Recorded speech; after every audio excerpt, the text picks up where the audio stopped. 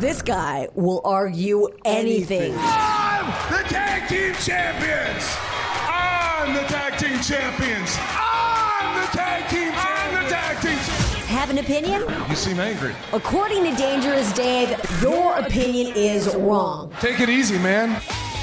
You're about to experience spare change on Wrestling Audio. Anger management, it worked. I believe it's been a success. Welcome to WrestlingAudio.com. My name's Dangerous Dave and you're listening to Spare Change. This is going to be another sort of look at the wrestling business, and I'm going to be looking at ECW.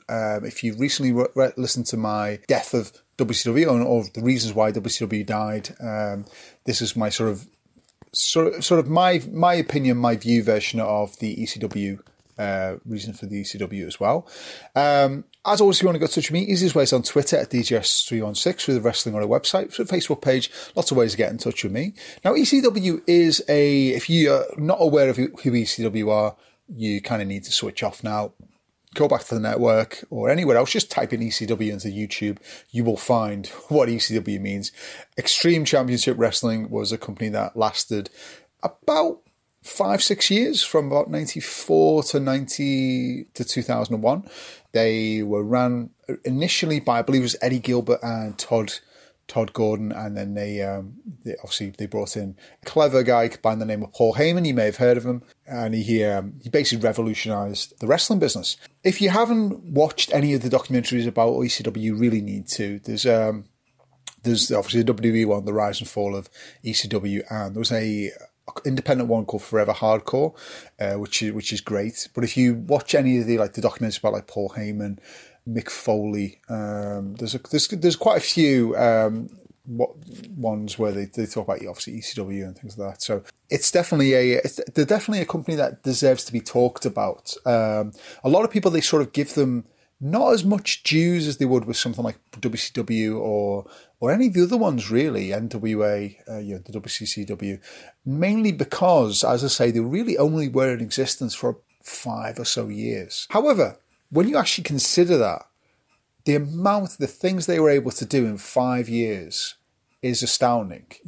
When you look at something like Ring of Honor is probably the best example we can give to ECW, is that Ring of Honor are a regional company. They are basically an indie company. They were syndicated. Unless you knew where to find Ring of Honor, you weren't going to find Ring of Honor. I mean, I live here, obviously, in the UK. Unless I can find it, I can't watch Ring of Honor. There just isn't. There's the new the app, the Fight TV app, I think it is, and that is the only way I can watch Ring of Honor. And to be honest, it's not the best stable app, to be honest. So it's not one that I would use myself. I tried to use that, say, a couple of weeks ago when I was doing the All In thing, but it just wasn't as stable as people would think. But it's the same thing with ECW. ECW was a syndicated show. I mean, in the UK, we never got ECW. I didn't know what ECW was until ECW died, and then everything came out. I think my only exposure to something like ECW was when I was reading things like PWI, and they'd mention this company called ECW. But I think the only other recollection I have is in the Beyond the Mat documentary. I think it was 98, 99, which if you do, I think it's on the Fight Network, actually, the Fight TV thing. It is on there. Again, it's not the most stable of things, but if you did want to watch it, it's on there. And they do go through, I think it's up to the first pay-per-view they have, so all the things that went with that. So I'm going to be looking at not the rise and fall, but the fall of ECW and why it happened.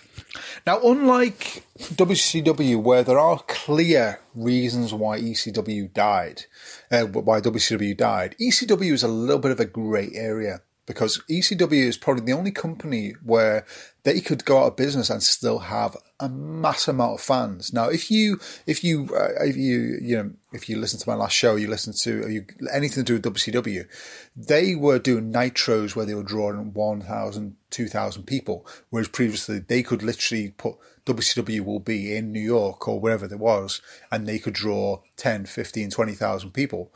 They couldn't draw. They can draw fleas in a flea circus, as they say. And that's the thing about ECW is they say, that last, I think there's an interview with Paul Heyman where he says the last 6 months of ECW, they made more money during that time than they did, the whole existence of ECW. However, because of the extended, contracts and costs and everything like that, it really didn't mean anything, which was a shame. So I'm going to be looking at the fall of ECW and the few reasons why this happened. Now, these aren't really in any kind of order. You could really put like a center pole in any of these and say this is the reason why they died. But there are certain reasons, probably more to blame than others. At number 5, I have Paul Heyman. Now, I know I'm going to back up on because I just call him a genius. Paul Heyman was, and he'll openly admit, he was his own worst enemy. Paul Heyman was the guy who would make the bad business decisions. He would be the ones who would have fights with the network executives and the people who did everything, and rather than, because he was so paranoid. There's a story Bubba Ray tells about how they could literally ship their tape for about $100, but because he was so paranoid, he would ship it on a special sort of shipping company, and it would cost something like $1,000, $2,000. So they were just hemorrhaging money because of these bad deals.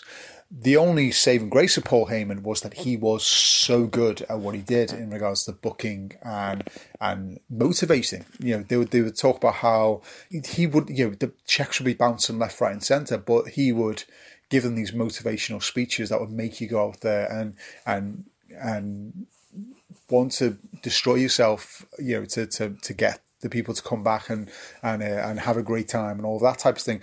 And Paul Heyman, as I say, he was his own worst enemy. If you watch, I don't know if it's all on the network. If you watch that last 2-3 months of ECW on TNN, Paul Heyman, whenever he was appearing, was a complete time bomb waiting to go off. I mean, you could tell that he was the guy who, he wasn't going to, Eric Bischoff always says, Paul Heyman was a great guy, but I'd never want to do business with him. And that's probably the best example of anyone, any sort of example anyone would say to him, because that's probably true. A lot of people said that they wouldn't want to do business with someone like a Paul Heyman. And that's the issue when you are a big company negotiating deals for video games and T-shirts and DVDs and videos and all of that stuff. When you've got someone like Paul Heyman, who is the head honcho making these deals, and he is noted as being someone wthere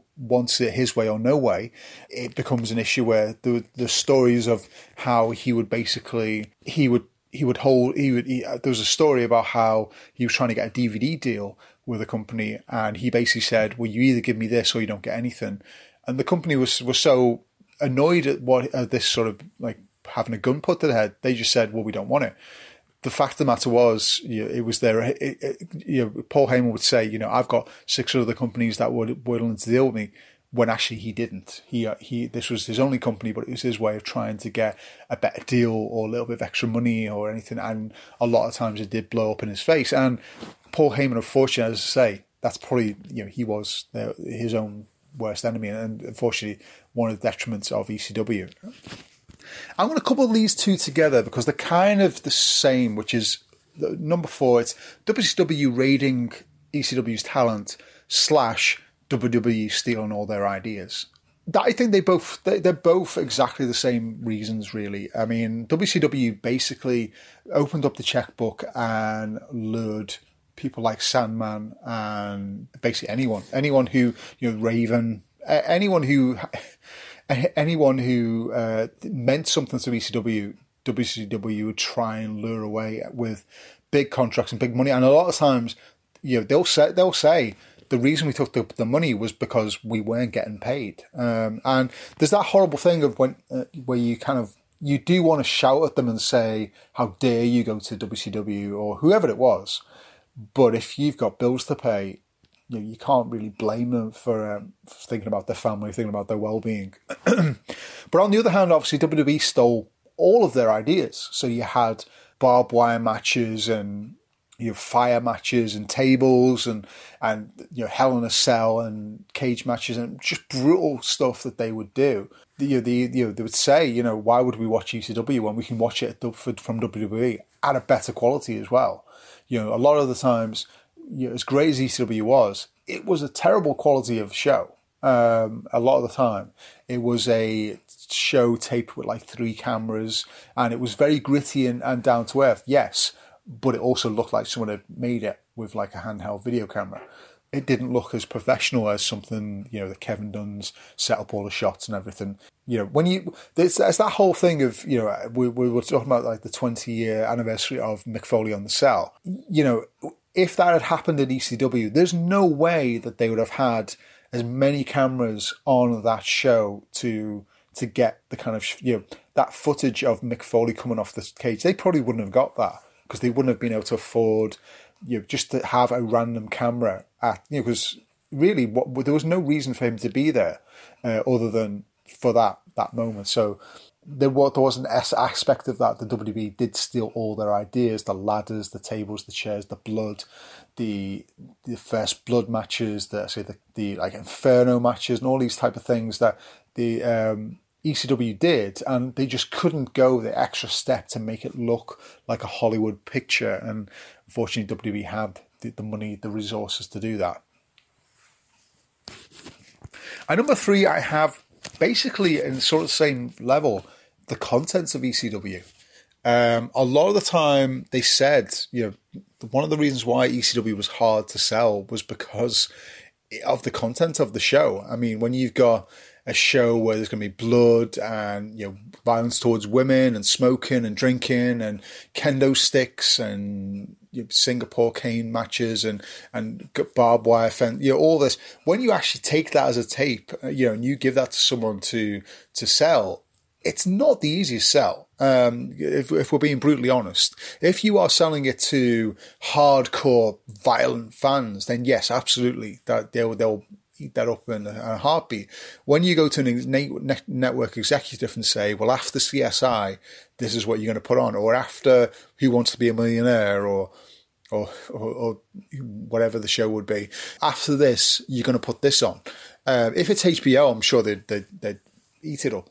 But a normal network who play, soap operas during the day are probably going to shy away from, about 9 o'clock, there's going to be this very violent show. And a lot of times it did hurt the company.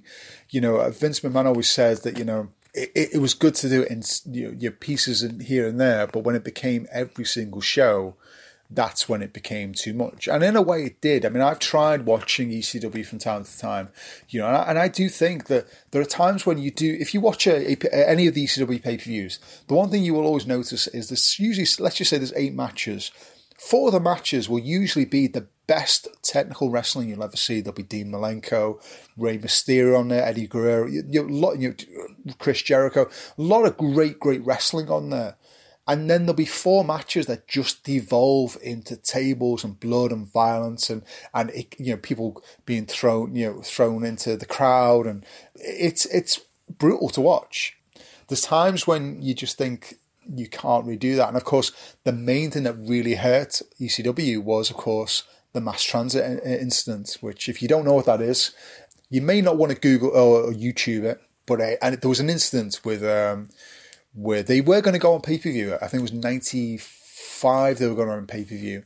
And then a kid, he was only 16 or 17, I think it was. He said that he was 18. He said he'd been wrestled. He said he'd been trained by Killer Kowalski and all these other things. And he went up against New Jack. He gave him all these sort of, he was very brash, very arrogant. New Jack made him bleed. And if you've ever seen the video, the YouTube video, which basically circulated, it's not the nicest match. And if you hear, like, his dad was at the ringside going, he's only 16, he's only 17, leave him alone. And of course, that really blew up in ECW's face. And you had things like Sandman being crucified, which, obviously WWE did do, obviously, the crucifying, Austin on the symbol type thing.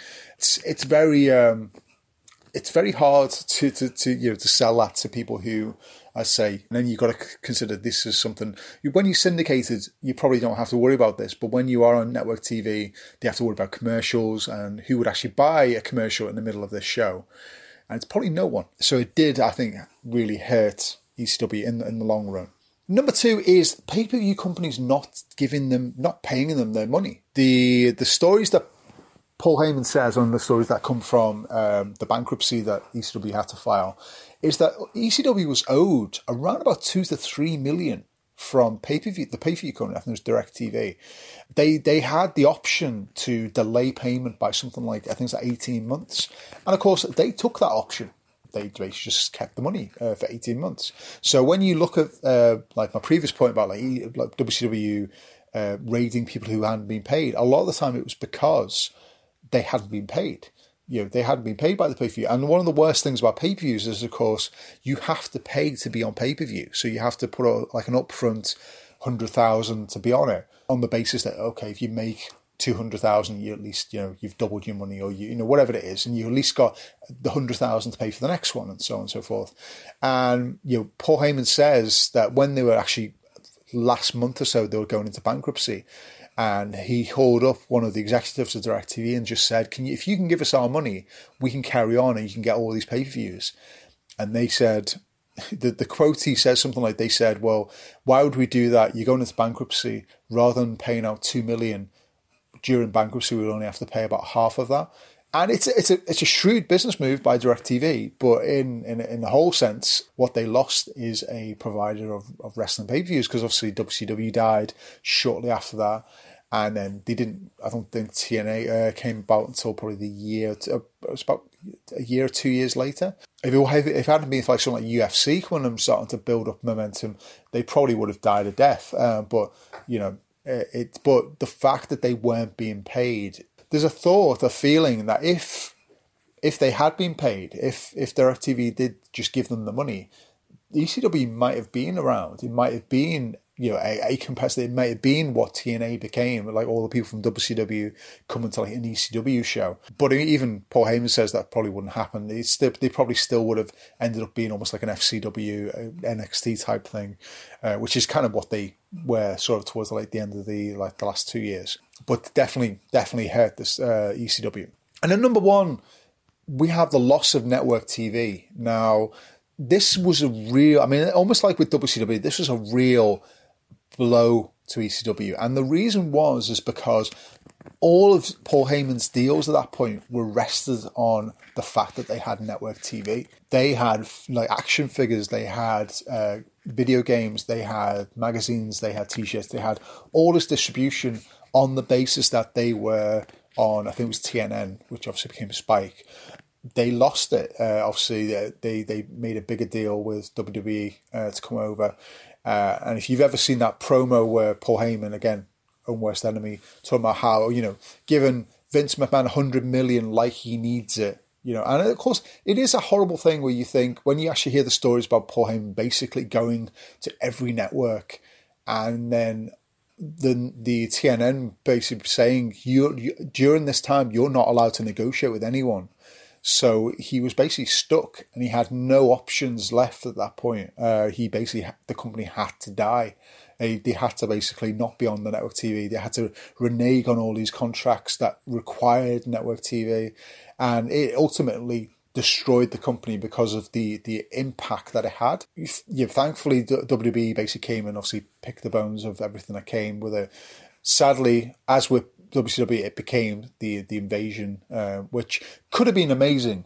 And I may have to do the best and worst things about the invasion, if there are actually best things, which probably aren't. But it's sad when you actually think about ECW going like that, because they were such a good company in itself. I always thought that ECW really worked. The mix really helped. It felt a bit like the way WCW was towards the end. During the middle bit, where WCW, one of its highlights was the fact that it had cruiserweights, it had luchas, it had the heavyweights, it had great technical, it had all of these people who would do different things. So you had a little bit of everything. You had the Nitro girls, you had the women eventually, and you had, I would say, all these main eventers like Sting and Hogan and all these type of things. ECW almost became like that, where it would have all these great technical matches, and then it'd have the blood and gore people would come for. Unfortunately, ECW lost, became a sort of footnote in the world of the wrestling. I still think what they were able to achieve in probably 5 years is still astounding. I think I can't think of any company that was able to do that to that level. I mean, we can talk about TNA, who tried, and they were so close in like 2007, 2008, when they were getting video games and everything else, and they were coming over to the UK on a regular basis, and they were selling out Wembley Arena, and they had a 2-year span with TNA where they could have not. I don't think they'd ever have beaten WWE, but they certainly could have been 100% number 2 like a WCW. But unfortunately, bad business decisions, bad moments, bad everything, bad wrestling, bad pay-per-views, and everything that came with it. And again, maybe TNA is something that I'd need to have a look at, or TNA or Impact or whatever they want to call themselves these days. But ECW, it's always good to reminisce on that. So if you've got the network, just type in ECW. There's definitely a lot more positives in there than you get in regard to negatives. I don't recall seeing bad ECW matches. They were always great matches. If you didn't like gore, obviously they weren't, but the storylines were always great. They were always very gritty, very realistic. If you haven't watched any of those documentaries about ECW, you certainly should, because it's surprising how many people came through the ECW ranks. People like Steve Austin, Mick Foley, say Chris Jericho, Dean Malenko, Eddie Guerrero, Terry Funk. I can't remember if I said Mick Foley, but Mick Foley, the whole feud that he had with Tommy Dreamer and Jerry Lawler, which was fantastic. The whole thing where ECW invaded Raw and everything that led up to something like Barely Legal, everything everything was great with ECW. They just mismanagement, maybe it was just a bad luck. Maybe it was just they were in the wrong place. Maybe they just didn't have the best deals, and maybe if they had signed deals that said you have to give us the pay-per-view money straight away, that they would have survived, and they would have got better, and they would have become that number 2 that TNA tried and almost became. But they're my thoughts in regards to the top 5 reasons why ECW died. If you have any of your own thoughts, please let me know. It'd be interesting to see if you think that anything else catalytically set the ball rolling. I think the thing is with ECW is that the sad thing is that they were always a great show. As I say, with WCW, if you actually go and watch some of the pay-per-views from like 2000, you'll see why WCW literally drew flies to their events, that they literally couldn't, they could put Ric Flair, Hulk Hogan, they could put anyone on that and no one cared. Whereas with ECW, they could still put on a great show, and it's just unfortunately there was no way that they could support it. But that's all for me. Thank you very much for listening. My name's Dangerous Dave, and you've been listening to WrestlingAudio.com.